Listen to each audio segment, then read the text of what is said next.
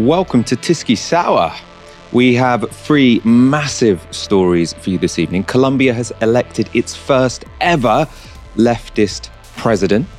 We're also going to talk closer to home about the Conservative Party making up various lies and giving misleading statements about the RMT, who are about to go on strike. And we're talking about the story, the scoop of the weekend that disappeared.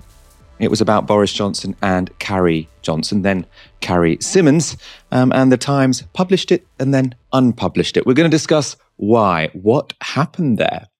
You'll be delighted to know, joining me this evening, back on the show, is Barnaby Raine. How are you doing, Barnaby? I am always glad to be here, Michael. It's cheered me right up. Lovely to see you. Lovely to see you too. You will be seeing more of Barnaby over the next week. I'll be explaining why at the end of the show. Colombia has elected a new president. His name is Gustavo Petro, and he has had a pretty interesting life, to say the least. At age 17, he joined M19, a revolutionary guerrilla group engaged in an armed struggle to bring about democratic reforms in Colombia. As part of that struggle, he spent 18 months in prison on arms charges. But in 1990, M19 abandoned arms struggle in favor of electoral pursuits. Petro was elected a representative to Colombia's parliament and went on to become mayor of Colombia's capital city, Bogota. He has won the presidency backed by a broad coalition of left-wing parties. And after that victory, thousands gathered in Bogota to celebrate the end of decades of right-wing rule. Petro ran on a platform of environmentalism, racial justice and anti-neoliberalism, with his manifesto including policies such as free university education, pension reform, and an end to new oil exploration. Petro has also promised to tackle growing political violence and widespread poverty, and these pledges proved very popular. Petro won 40% in the first round of the presidential elections 2 weeks ago. That was 12 points higher than his closest competitor. And in yesterday's second round, Petro scored 50.5%. He got 700,000 more votes than his opponent, the business tycoon Rodolfo Hernandez. A much larger margin than many expected. Last night was also another historic first for Colombia because Petro's running mate, Francia Marquez, became Colombia's first black vice president-elect. She is also Colombia's second woman to achieve such high office. A former live-in maid and single mother, Marquez rose to political prominence through her environmental activism, arguing on behalf of Colombia's oppressed and impoverished Afro-Colombian and indigenous populations. Earlier, I spoke to David Adler, General Coordinator at the Progressive International. I began by asking him whether Petro's win came as a surprise. Petro's victory last night, it comes as a huge surprise for Colombia, for Latin America, for the world, not only because Colombia has never in its history had a progressive government at its helm in history, but also because it was very difficult to see how Gustavo Petro and Francia Marquez were going to pull off this victory. And in fact, the only way they pulled it out was by having unprecedentedly high levels of turnout in the entire periphery of the country, some of the most poor and marginalized communities anywhere through the Pacific and the Caribbean, all the way to the Amazon, really calling out the pueblo, the people of this country, to come and support a change, the politics of change, of love, of life that were being proposed by Gustavo Petro and Francia Marquez in the course of this campaign. One of the reasons this win is so impressive for Petro is because Colombia has never had a left-wing president before. Now, that itself really needs some explanation. We know that there have been pink tides in Latin America already, left-wing governments in the late 90s and noughties. Why did Colombia miss that? Why has Colombia been so dominated by the right? The best way to understand Colombian politics is through Colombia as the kind of crowned jewel of U.S. empire, really critical to the so-called Monroe Doctrine, by which the United States has decided that it has a historic right to dominate the affairs of its hemisphere. And so over the course of over a century of Colombian politics, that involved a lot of shipments of arms, involved basically funneling wealth and military support to paramilitaries across Colombia, most frequently known as Plan Colombia. That was the plan developed by George W. Bush in the early 2000s to support then President Álvaro Uribe, that led to death squads, massacres, and immense repression of progressive forces across the country. And so Colombia has always been seen as the final stronghold for U.S. proto-imperial or outright imperial control over South America. And that is why it's such a historic victory and such a slap in the face to centuries of colonial and then neo-colonial. And what kind of president will Petro be? Is he, a radical leftist? Is this a center-left government? What should we expect? Petro's program has been described by him as being a politics of life. That's a politics of life in two different respects. A politics of life in terms of restarting a peace process that was effectively abandoned by the last president, Iván Duque. Colombia is a country that has been caught in a civil war that has cost so many thousands of lives. I mentioned the Plan Colombia and the way that the United States is complicit in the inflammation of violence and civil war across Colombia. But Petro is very committed to restarting the peace process and ending the wave of massacres of social leaders and peasant leaders and trade unionists that sustains to this day with the tacit endorsement of the Uribistas, of the Iván Duque and his predecessors, Álvaro Uribe. That's part of the politics of life. And the other part of the politics of life is about ecology. It's about phasing out of fossil fuels. It's about bringing a more environmentalist perspective and standing up to fossil fuel interests and extraction across Colombia to defend, the kind of good living, buen vivir, as they say, vivir sabroso, tasty living that he thinks are due to all Colombians. So there's a piece on the peace process. There's a piece on the ecological transition. And then there's kind of a standard set of social democratic investment policies. One is about investing in pensions for vulnerable old people. One is about protecting single mothers and mothers in general, so having more state support for the family. And finally, it's about expanding tertiary education by providing more investment in the university system. And so you mentioned that environmentalism moving away from oil.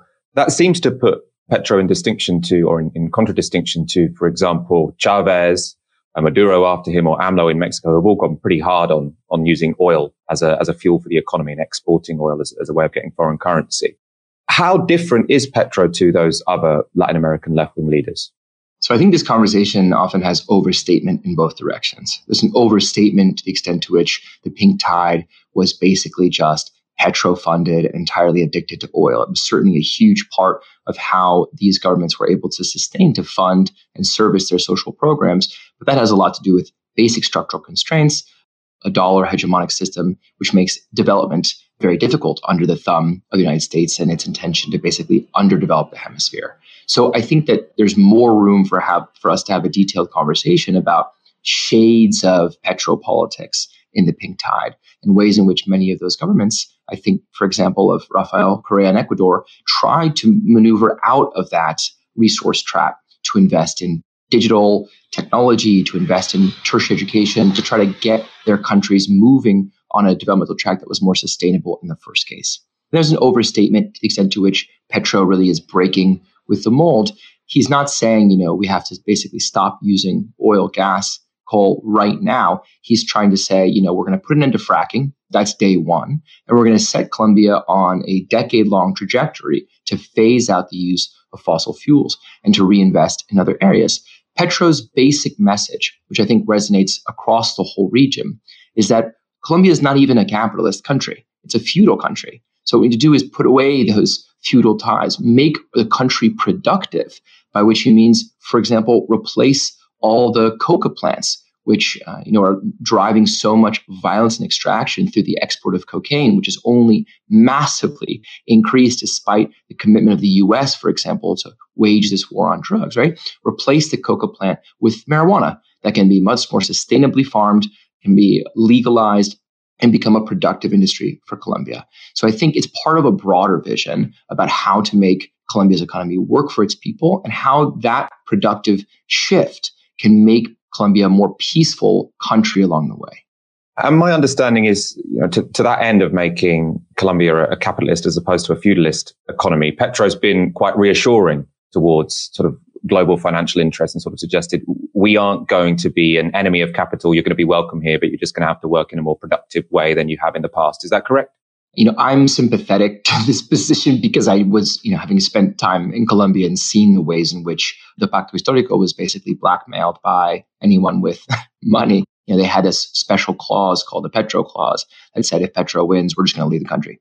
So Petro was pushed into a position where there were certain if not concessions, then programmatic settlements that had to be found in the course of this presidential campaign. And one of them involved him basically, going on stage and saying, I'm not going to expropriate your property.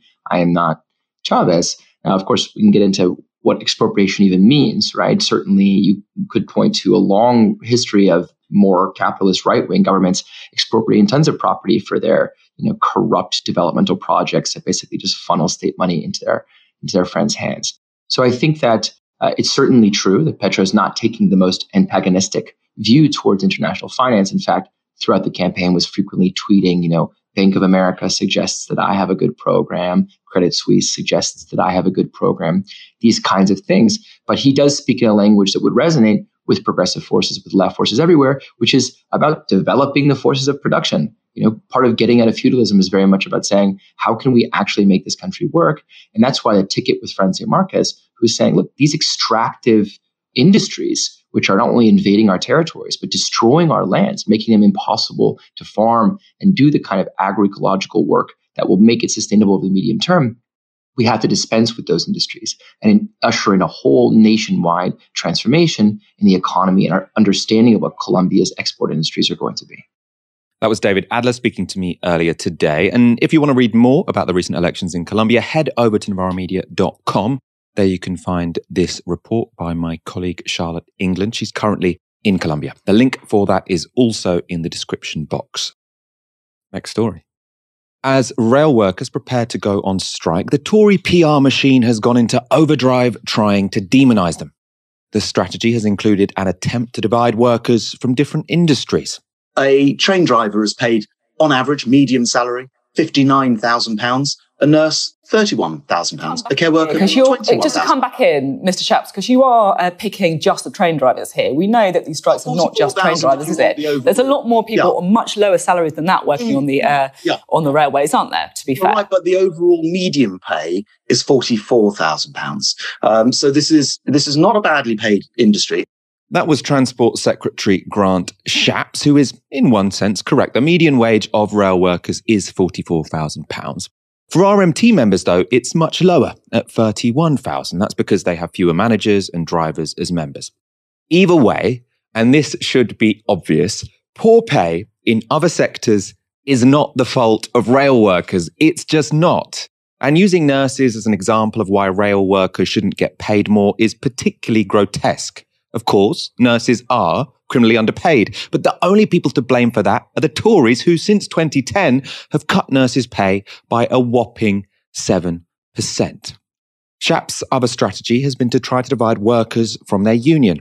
I don't think there's any need for broader, more widespread strikes. I don't think there's any need for these strikes at all. And I appeal directly to people working for the railways. You are being led down a cul-de-sac by the union leadership, telling you that there's no pay rise when there is, trying to create some sort of class war when there's none to be had. We want people to be paid more. We want sensible reforms and modernisation of our railways so we can run it for the passengers.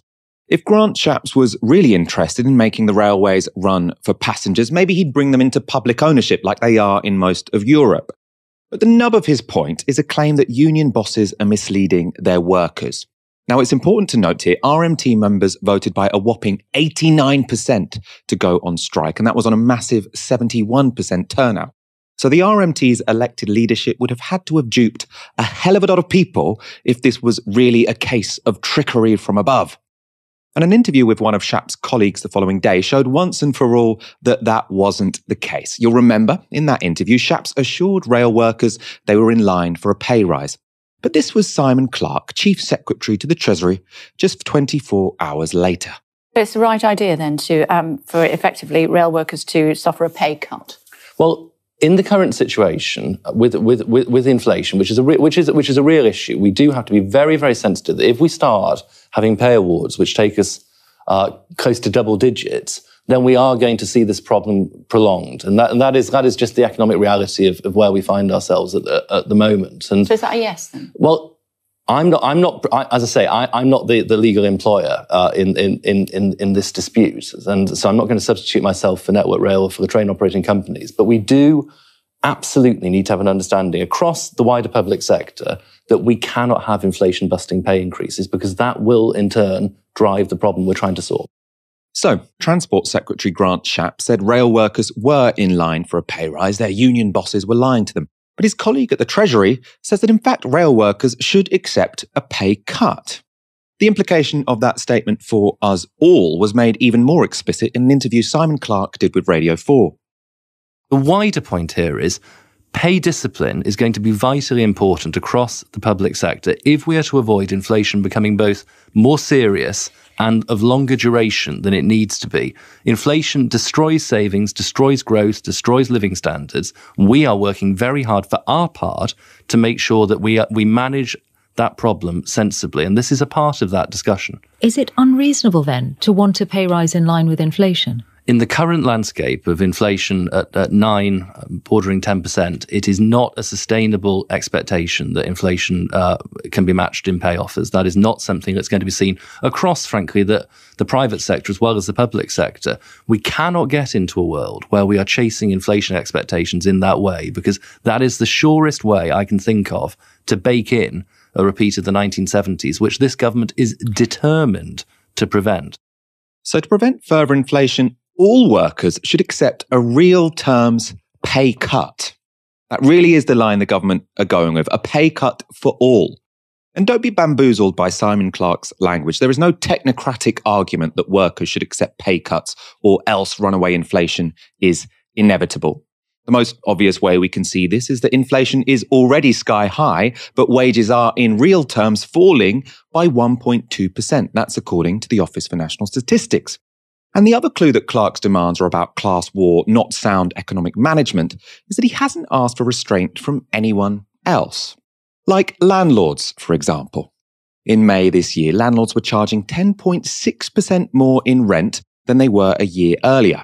In London, it's 15.7%. In the southwest, it's 11.5%. Now, those look like inflation-busting increases to me. So why hasn't Simon Clarke asked landlords for pay restraint?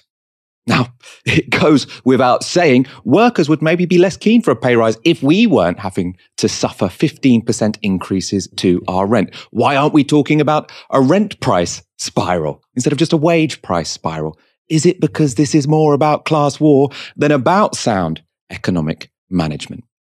The same can also be said about profits. In the first 3 months of this year, profits for UK firms were 8% higher than they were a year earlier. And for the biggest firms, it's even more dramatic. A new report from the IPPR and Commonwealth finds that the profits of Britain's largest non-financial companies were up 34% at the end of 2021 compared to pre-pandemic levels.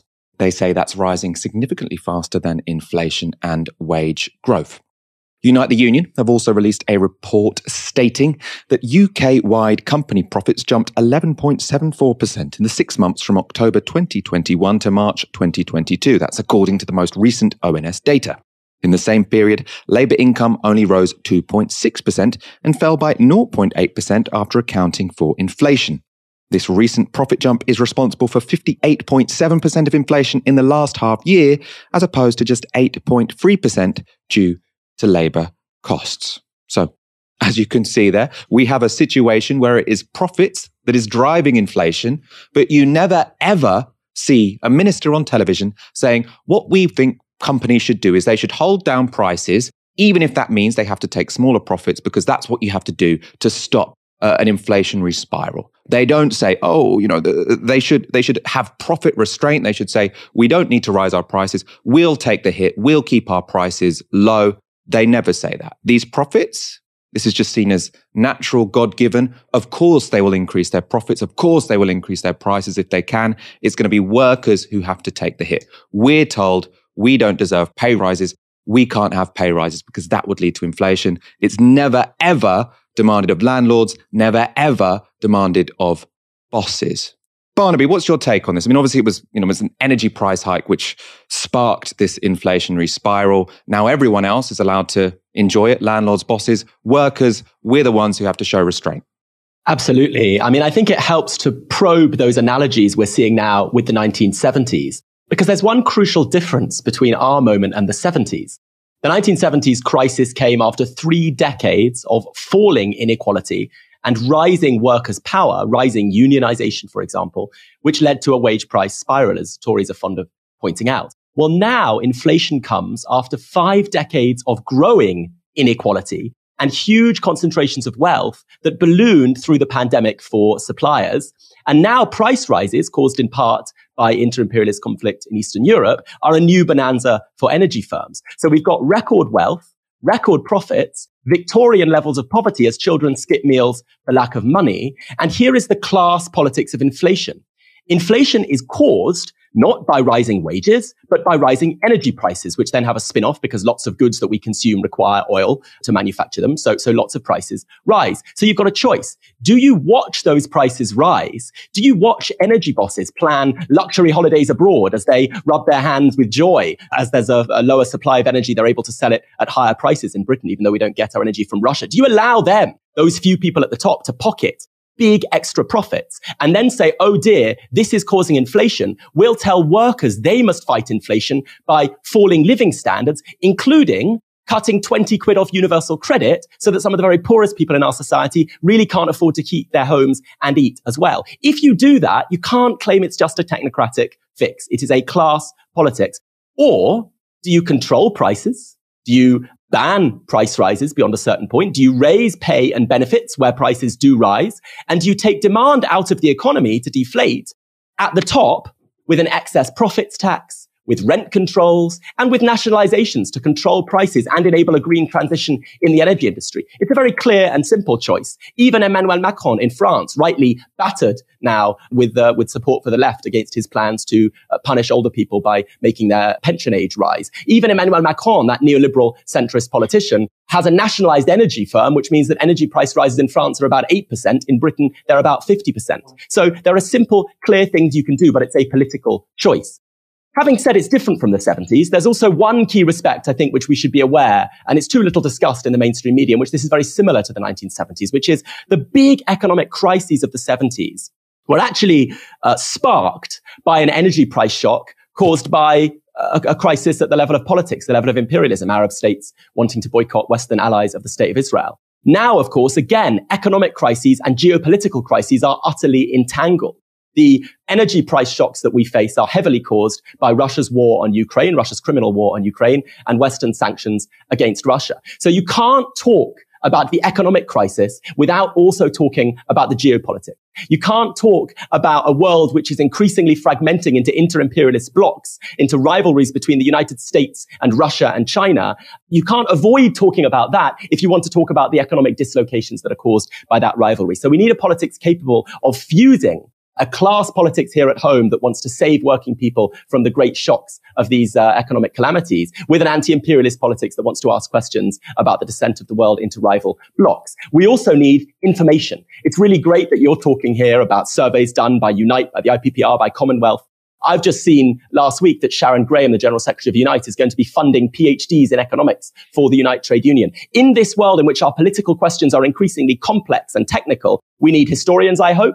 I hope I can be useful there. We need economists. We need people making the arguments for our side and revealing the deceptions and the manipulations that the other side, who control most of our press, prosecute every day. You forgot to mention people that host YouTube shows, Barnaby. I feel very left out. We will move on, though. You mentioned the concentration of wealth at the top over the coronavirus pandemic. It's important to stay with that because, and this is especially a bigger talking point in the US, but you will hear a lot of people, even in this country, blame inflation on spending during the COVID crisis. They'll say ordinary people were just given too much money. And it's important to note, to be clear, that's also complete bullshit. According to a 2021 article in the Financial Times, as the coronavirus spread, central banks injected $9 trillion into economies worldwide, aiming to keep the world economy afloat. Much of that stimulus has gone into financial markets and from there into the net worth of the ultra-rich. The total wealth of billionaires worldwide rose by $5 trillion to $13 trillion in 12 months, the most dramatic surge ever registered on the annual billionaire list compiled by Forbes magazine. Now, in relation to that US context and the connection between this corporate giveaway and inflation, Crystal Ball made this excellent point. Part of this inflationary problem is because we put too much money into the economy. There's way too much government spending, and that's why we have inflation. So that's a large part of that. It's just basic economics. And that is not basic economics. We had this thing called a pandemic. We had a supply chain crisis. And by the way, there's a war in Ukraine. It played a role. So to act like the only reason we have problems now is because people got a little bit of money in their bank account is just not honest. And a little bit of money, they got more than we spent in World War II. So don't act like hold on. Don't act like, you said don't act. Don't act like we had to react to the pandemic exactly the way we did. We had to spend $6 trillion. Okay, but how about the trillions that the Federal Reserve shot at Wall Street? For some reason, people don't get upset about that. How much? What did you say? Fueled the trillions of dollars the Federal Reserve shot at Wall Street to backstop the stock market and the bond market. No one gets upset about that, even though that was a massive I don't know what you're talking about. What do you mean shot at Wall Street? When are we talking about? We're talking about buying assets, buying stocks, buying bonds, buying treasury bills so that they expand the balance sheet. This is during the crisis, the coronavirus crisis. When the stock market crashed, that is what the Fed did. They went into action. They shot trillions of dollars. But the stock market didn't crash during COVID. Now it's crashing. It's crashing now. It crashed, and the Fed came in and backstopped it. That's what happened. It crashed, and we never heard about it? No, it crashed. Go back and look at it. It fell off a cliff. When? The Treasury bond market stopped functioning, and the Fed took extraordinary action. It's never taken in history. Somehow no one gets upset. The first week of Somehow nobody gets upset about the rich people who got tons of money and tons of support, way more than working class people did. But my God, people were able to feed their kids and they had a little bit of money in their bank accounts. It was the worst thing in the world. No. That is one small part of the inflation story. And it is, by the way, not the only thing that we can deal with to get out of this mess. So well put. And I should say, we don't normally wade too deeply into US debates, but I thought that was worth showing just because we are seeing the same debate everywhere, the same arguments everywhere. The reality, the rich got richer over the pandemic. That fueled asset price spirals, which along with a war in Ukraine fueled inflation. Yet it's ordinary workers who are blamed and who are expected to pay for the crisis. We've seen this before. It's the same script over again.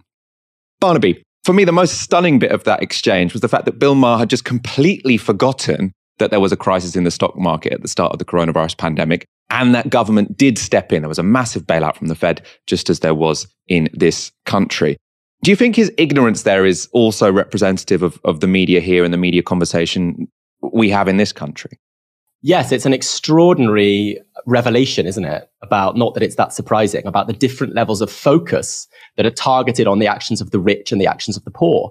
You know, we had a whole TV series in Britain screened in prime time on Channel 4 a few years ago, dedicated to the constant monitoring of the lives of some of the poorest people on benefits and investigating whether they could be seen as feckless and were wasting their money. We've never had a series delving in documentary style to the lives of the super wealthy in order to show them as feckless and corrupt and defending their wealth and power by dodgy means that impoverish everyone else. We've never had a fly-on-the-wall camera in their homes because they wouldn't allow it. And so we have a media that constructs a political sphere, not entirely of its own accord, but in coordination, not always open and deliberate, but in practical coordination with politicians. We have a media class that constructs our gaze to look at the actions of the poor and not the wealthy. Bill Maher doesn't even know all the ways in which the American state has defended the wealthy. And these things are both covert and overt, right? So you have the contracts being handed out in the pandemic in Britain to a mate of the health secretary, even though this person had absolutely no experience making personal protective equipment,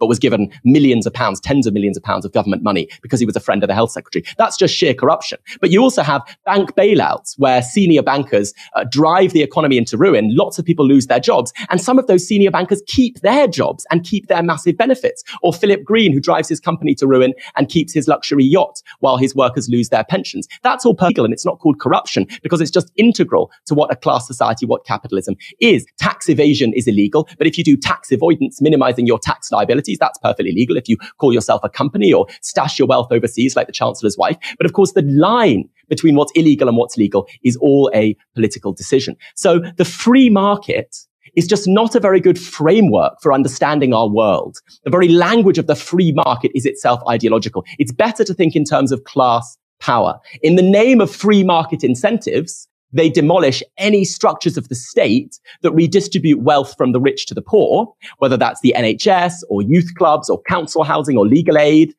And then they use the state to protect themselves, the wealthy, policing working class communities to discipline them, harassing the people they bomb and impoverish if those people try to run across borders to safety, passing laws to stop people under attack from protesting freely now and to stop workers from striking. When railway workers go on strike in Britain now, we see government ministers talk about changing the law again after they passed a high threshold for strike action to basically ban them from striking with minimum staffing levels. So the state is a contested tool. But all of this is the use of state power to enrich the wealthy while launching moral panics to divide the poor. So don't think in terms of free markets versus state intervention on the left. Think in terms of who uses the state and to whose ends. Because right now we have a kind of oligarchic capitalism where franchising on the railways broke down in the pandemic because people weren't traveling as much by railway. So government stepped in with contracts that meant companies, rail companies, still got paid by the state, whether they ran services or not, with £500 million in profits for railway companies during a pandemic when people weren't using the railways. That's not free market. That's an oligarchic capitalism. Let's go on to our next story. It won't come as a surprise to learn that GB News doesn't support the railway strikes. And to promote the view that nobody else does, they did an interview with a taxi driver. From the question they asked, it's clear they assumed he would slag off the strikers. But take a look at what happened next. It's tough times for the taxi drivers, and it's even tougher times now that these rail strikes are going to put a squeeze on your trade. Yeah. First and foremost, I want to say that the men and women of the train unions are totally 100% back them. They have a right to stand up for the working rights. And it's unfortunate that we don't have more unions that are strong enough to stand up for that. I'm an ex-coal miner myself, so I believe in the union structure. But yeah, I totally support them. If it has to bite on us, then so be it. You know, we're prepared to do that. You know, we made the strongest stuff around these ports. Thanks, Craig. Thanks for talking to me. It's a tough time for taxi drivers, and I'm sure it's going to get tougher when the railway workers go on strike. To be fair, I'm not even sure why that's true, because presumably more people are going to take taxis when the trains don't work. But anyway, we'll leave that to one side. He assumed that taxi driver was going to say, oh, yes, I can't believe they've gone on strike in a time that was already difficult to me. He says, actually, no, I understand trade unions. I used to be a miner. I'm absolutely in favor of people taking strike action to defend their pay. He's like, okay, thanks for speaking to us. See ya. He didn't want to ask any more to that guy. That was not the guy he wanted to speak to on GB News. Barnaby, obviously, you know, I love seeing clips like that. Obviously, the whole dominant narrative in the media is trying to divide the people in the RMT, railway workers, and people who use the railways, or any other worker whatsoever. So it's RMT versus the world, not it's RMT versus the bosses. But it's great when so many people have basically, you know, seen through that lie. Yeah, the funny thing about that interview, the confusion in the face of the interviewer, is that, of course, a minute ago, people like that taxi driver were heroes of the right-wing press. They were constructed as honest working class people. The Tories said they were now the party of the working class. One MP even suggested changing their name to the Workers' Party because they were trying to prosecute a culture war in which they claimed to defend working class people who were threatened by basically other poor people who were darker than them or more desperate than them or from various different minorities. And so here the emptiness of that Tory talk of championing workers is really revealed. Workers are championed only when they are subservient, when they're glad to be workers and doff their caps, when they're deferential, when they're celebrating the Queen or attacking poor people on benefits or poor people who are refugees or anyone who's trans. When it's about standing up for themselves for a better life against the profiteering wealthy, workers then, of course, become villains, terrifying. And you see that the spectre of evil group against which the whole of the society must defend itself in a moral panic can easily apply to workers, even if they're white, just as it can apply to refugees and to LGBT people and to Muslims and so on. So workers even become disloyal to the nation when they go on strike. The Telegraph, the Daily Telegraph, accuses the RMT of being in league with Putin. Well, we hear sometimes about a choice between class politics and identity politics, including on the left. Really, you can have an identity politics of anything, or what we used to call on the left, an emancipatory politics, a politics that dreams of freedom. You can have an identity politics of class, just as you can of race or gender, a politics that says, I'm a worker. That's all I ever want to be. I want to doff my cap to the boss and do as I'm told. Or an emancipatory politics of class, just as you can of race and gender, that says, I'm a worker. I'm exploited in the workplace. I am talented and skilled, and I do crucial work that keeps society afloat. But I don't want to be dominated, alienated, exploited, oppressed every day when I go into the workplace by a boss and by a free market that can lob me out of a job any moment. I want instead to have control over the conditions of my livelihood. That is the kind of politics of class. That's the kind of politics of working class histories and traditions that taxi driver knows because he was a miner and that the Tory party will never, ever understand. That GB News interview came just as the RMT confirmed that the largest rail strikes in 30 years will now go ahead. Here's General Secretary Mick Lynch. Faced with such an aggressive agenda of cuts to jobs, conditions, pay and pensions, the RMT has no choice but to defend our members industrially and to stop this race to the bottom. The strikes on Network Rail, the train operators and London Underground will go ahead, and we again call on our members to stand firm, support the action, mount the pickets and demonstrate their willingness to fight for workplace justice. The RMT supports the campaign for a square deal for all working people in the face of the cost of living crisis. And our current campaign is a part of that more general campaign that means that public services have to be properly funded and all workers paid properly with good conditions. We remain available for discussions during the action and after the action and between the strike dates if the companies want to engage with us. But we are firmly of the belief that the only way for us to settle this dispute is for Grant Shapps and the government to allow these companies to negotiate and let the parties reach a reasonable agreement that will end the disruption of the service, will secure jobs and allow a decent transport system to be developed in this country. Lynch went on to squarely lay the blame at the government's door. To be fair to the companies, we have kept up cordial relationships with the employers all the way through this. But what we have come to understand is that the dead hand of this Tory government is all over this dispute. And the fingerprints of Grant Shapps and the DNA of Rishi Sunak are all over the problems on the railway and indeed the problems in this society. And until they allow these employers to negotiate freely, I can't see that we're going to get a settlement to the issues that are in front of us. That was very poetically put. Later in the House of Commons, Transport Secretary Grant Shapps made this statement. We're now less than 8 hours away from the biggest railway strike since 1989. A strike orchestrated by some of the best paid union barons, representing some of the better paid workers in this country, which will cause misery and chaos to millions of commuters. And Mr. Speaker, this weekend, we've seen union leaders use all the tricks in the book to confuse, to obfuscate, to mislead the public.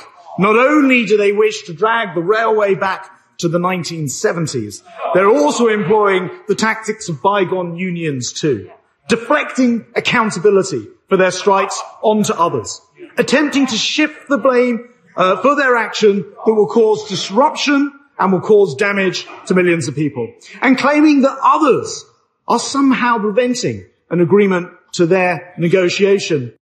So there's Grant Shapps accusing unions of failing to take responsibility for their actions and of shifting blame to other people. Of course, this is a line that suits the government very well. It deflects from their own failures while building animosity to the unions amongst the public. But it turns out that Shapps is just lying. And Paul Waugh, writing in The Eye, brought the receipts. He reports, now, sources within the train operating companies, the TOCs, that run services on behalf of the Department for Transport have revealed that talks are deadlocked because they are not being allowed to properly negotiate with the RMT. Under the franchise model that had operated since the industry was privatised in the 1990s, rail firms were individually able to set detailed pay awards along with work terms and conditions. But the COVID pandemic's huge hit to passenger numbers led Transport Secretary Grant Shapps to scrap the model and replace it with a system where the state effectively controls the railways by paying a flat fee to firms that keep services or that kept services running. In the process, individual rail companies have been left in a state of limbo when it comes to negotiating disputes with unions. So why did Shapps change the model? Well, because Rishi Sunak told him to. So they say the government wants the railways to reduce costs by about 10%. A $4 billion annual taxpayer subsidy became roughly $12 billion in COVID years, and the Treasury has said that rail subsidy must be slashed. That was Paul Waugh in The Eye. And apparently it's not just the unions that are unhappy about this. The rail companies hate it too. A source told The Eye, "We are in talks with the RMT, but I can understand the union getting frustrated because all we are allowed to talk about is the overall boundaries. None of the TOCs have been given a clear mandate to negotiate detailed pay rates. If we get the right reforms to weekend working practices we want and the union engage on staffing levels, I reckon we could hammer out a deal on pay. Without a mandate from government, we can't even address the pay question." Barnaby, so it seems that the Tories are being pretty duplicitous here. They're saying in public, this is just the unions gagging for a fight. They're being offered a pay rise. Why are they complaining? At the same time, they've got government ministers going out saying, no, they can't possibly get a pay rise because that would be inflationary. And all while this is going on, you've got the people who actually, run the rail companies, who I'm not normally particularly sympathetic towards, saying, if the government just kept out of this, we probably could come to some kind of deal. It is so depressing. I mean, let me put it this way. Public transport ought to be key to a green transition. So rather than cutting 2,000 jobs, as Network Rail have threatened to the RMT, rather than forcing an 8% real terms pay cut, because we've got inflation, onto low-paid cleaners and highly skilled engineers who have all had real pay cuts for 3 years in a row, rather than all of that, we should be rolling out new railways everywhere as part of a strategy to make travel easier and less carbon intensive. So this strike is a kind of image of a government that thrashes around in chaos rather than grasping the big challenges of our times. They chase headlines putting electronic tags on refugees in the hope of winning votes by attacking the most desperate people. They chase headlines by scapegoating low-paid workers who are desperately needed for a climate transition because they have no answers for an age of entwined economic, social, and ecological crisis. But part of the tragedy here is that no politician in Britain today is proposing the kind of bold strategy, at least no leading politician, not Boris Johnson and not Keir Starmer, the kind of bold strategy that would pay workers well to do the work we need done to transition our economy and our society to face the challenges of catastrophic climate change. Those answers aren't coming from above. They're not coming from the top. Our whole party politics is stuck in a kind of staid moderation. Without a state project to solve these problems, people have to take things into their own hands. People can't rely on government to sort it for them. People have to do things like going on strike to ensure they get decent pay and decent conditions. That's why it's not just RMT members, it's teachers in the NASUWT, it's nurses, it's posties in the CWU. All of these groups are now talking about preparing to ballot for possible industrial action, for possible strikes, because they're demanding, they know that's the only way by fighting back themselves that they can get decent pay and decent conditions. And if they don't act, even though it will be inconvenient for lots of people, if they don't act, we'll continue to spiral into a society where a tiny clique of the wealthy few get all of the resources and inflation is used to launch a stealth class war, further impoverishing most of our society. The unions then aren't just causing some temporary inconvenience, they're also the only bastion in defense of the 99% against a very small wealthy clique. And so I think we should salute the RMT today. Our final story for the evening. It was the scoop of the weekend, a story about political cronyism, an extramarital affair, and domestic drama in 10 Downing Street. But it then became a vanishing act. The Times wiped their explosive story from the record. What began as a juicy story grew into an even juicier one, and Boris Johnson learnt a lesson in how not to cover up a scandal.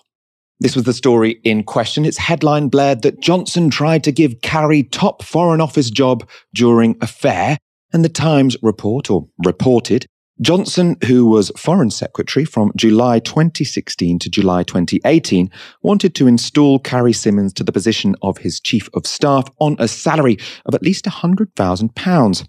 But allies intervened, fearing it would be a flagrant abuse of ethics. Quote, it would have left him dangerously exposed, an ally who was involved in the veto said. Staff learnt of the affair after an MP allegedly walked in on the pair in a, quote, compromising situation in Johnson's Commons office in early 2018. At this time, Boris Johnson was still married to his then wife, Marina Wheeler. The Times go on to say, 3 of Johnson's aides, including Ben Gascoigne, now one of his deputy chiefs of staff and a friend of Wheeler, threatened to resign over the proposed appointment. So this seems, first of all, actually, they also said the Times has identified and contacted 4 allies of Johnson who know of the matter, 3, 2 of whom were given ministerial jobs when Johnson became Prime Minister in 2019, spoke in return for anonymity. One said, quote, "An illicit relationship with Carrie was none of our business. Making her chief of staff was definitely our business. Our job was to protect him. He kept saying she would be great in the job. We knew what was going on between them and that it was an insane risk to let him do it," unquote. So this seems like a pretty big story. Boris Johnson tried to shoehorn a woman with whom he was having an affair into a powerful taxpayer-funded role. As the relationship was secret, he would not have been able to declare it, and he only backed down from this plan after senior aides threatened to quit. However, despite its obvious newsworthiness, on Saturday morning the article mysteriously disappeared. It was only included in the earliest edition of the Times, and now appears nowhere on their website. So, what happened? Well, one possibility is that the story was found to be factually inaccurate.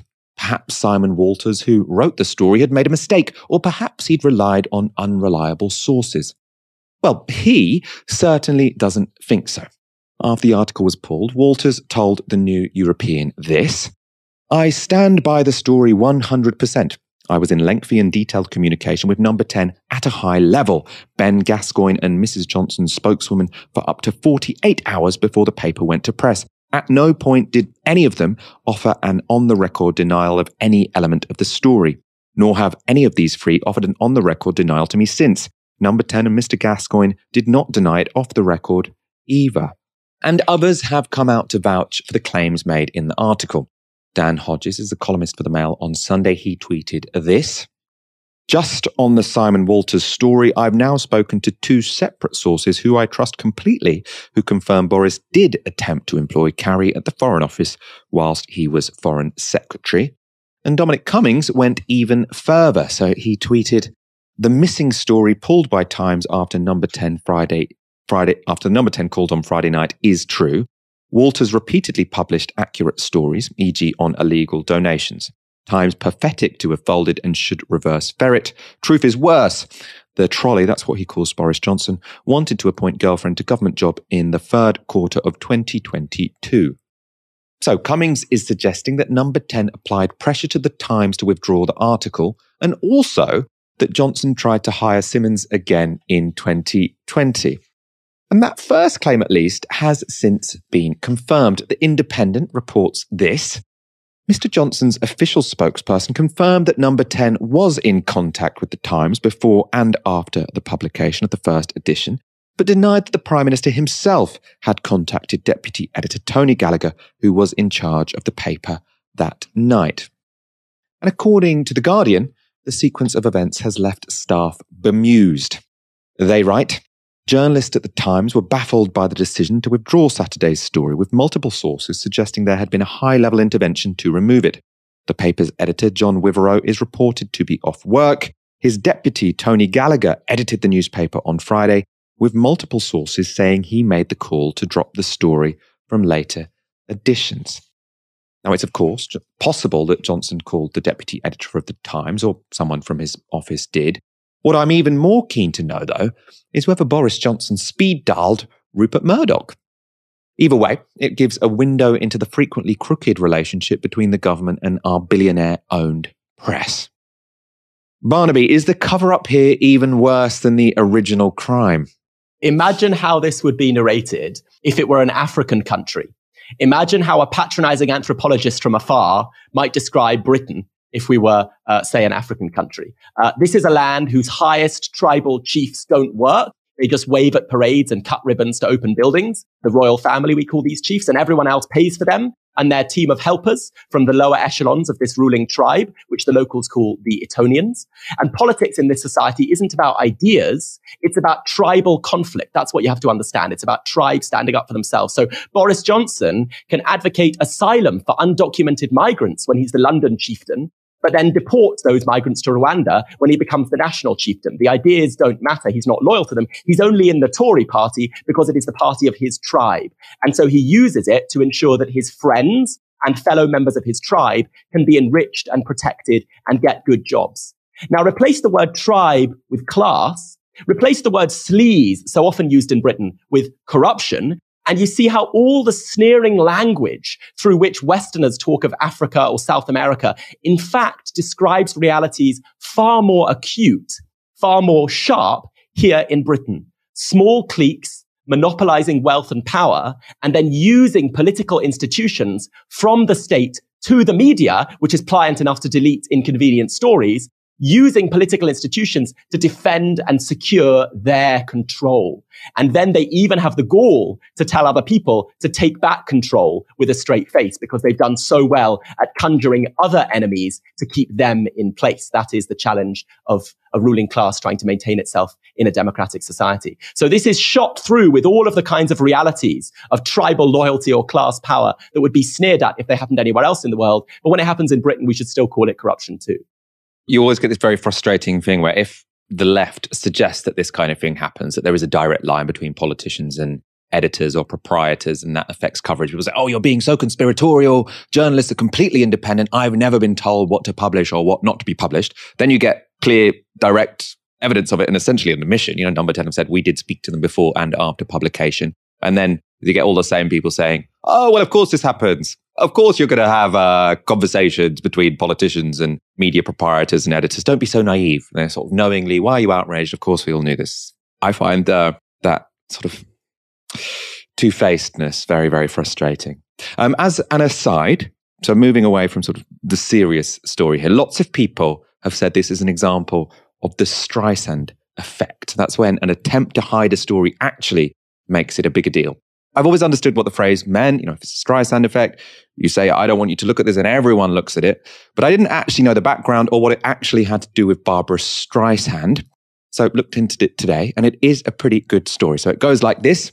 In 2003, Streisand sued a photographer for taking a photo of her massive Malibu mansion and publishing it online. He'd taken the picture as part of a campaign to track coastal erosion. It was one of 12,000 similarly anonymous photographs of coastline properties. So interested in the coastline as much as the property. By the time Streisand sued, the picture had been downloaded only 6 times, and 2 of those times were by her own lawyers. But once the lawsuit became public, it was downloaded 420,000 times in a single month. Barnaby, when will these people learn that once something's online, it's online forever? I suppose, unless you get a super injunction. Yeah, as so often happens, Michael, I wish I shared your optimism. The story here seems to me to be how effective the silencing of corruption generally is. Perhaps that will change. But as of now, we have a country where the poorest people are vilified by the state and media as lazy if they can't find work and greedy if they work hard and go on strike for decent pay. It's almost as if the thing is set up to ensure that if you're not rich, you can't win. While the rich and powerful channel cash and jobs to their friends and lovers on an industrial scale, and our free press, our gloriously free press, gives them a gloriously free pass. Sometimes because journalists can easily be bullied by spin doctors in Downing Street, and sometimes just because they're part of the same class as these people. They respect them, they like them, and they take them at their word, where they don't give the same kind of free pass to poorer people. So I'm not so optimistic, but let's live in hope that in an age of social media, there is a bit more openness and these stories can't so easily be chilled and silenced. So as I mentioned at the start of the show, you are going to get more of Barnaby's cynicism over the next 7 days. That's because I'm going to Glastonbury, working behind a bar because Novara Media still hasn't been invited to Left Field. If you're watching Billy Bragg, do get in touch for next time around. But Barnaby will be standing in for me on Wednesday and Monday.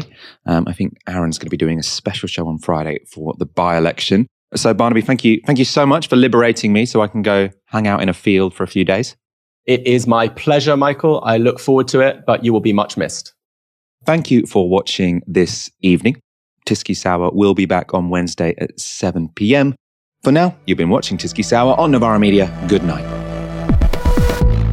This broadcast is brought to you by Novara Media. Go to novaramedia.com/support.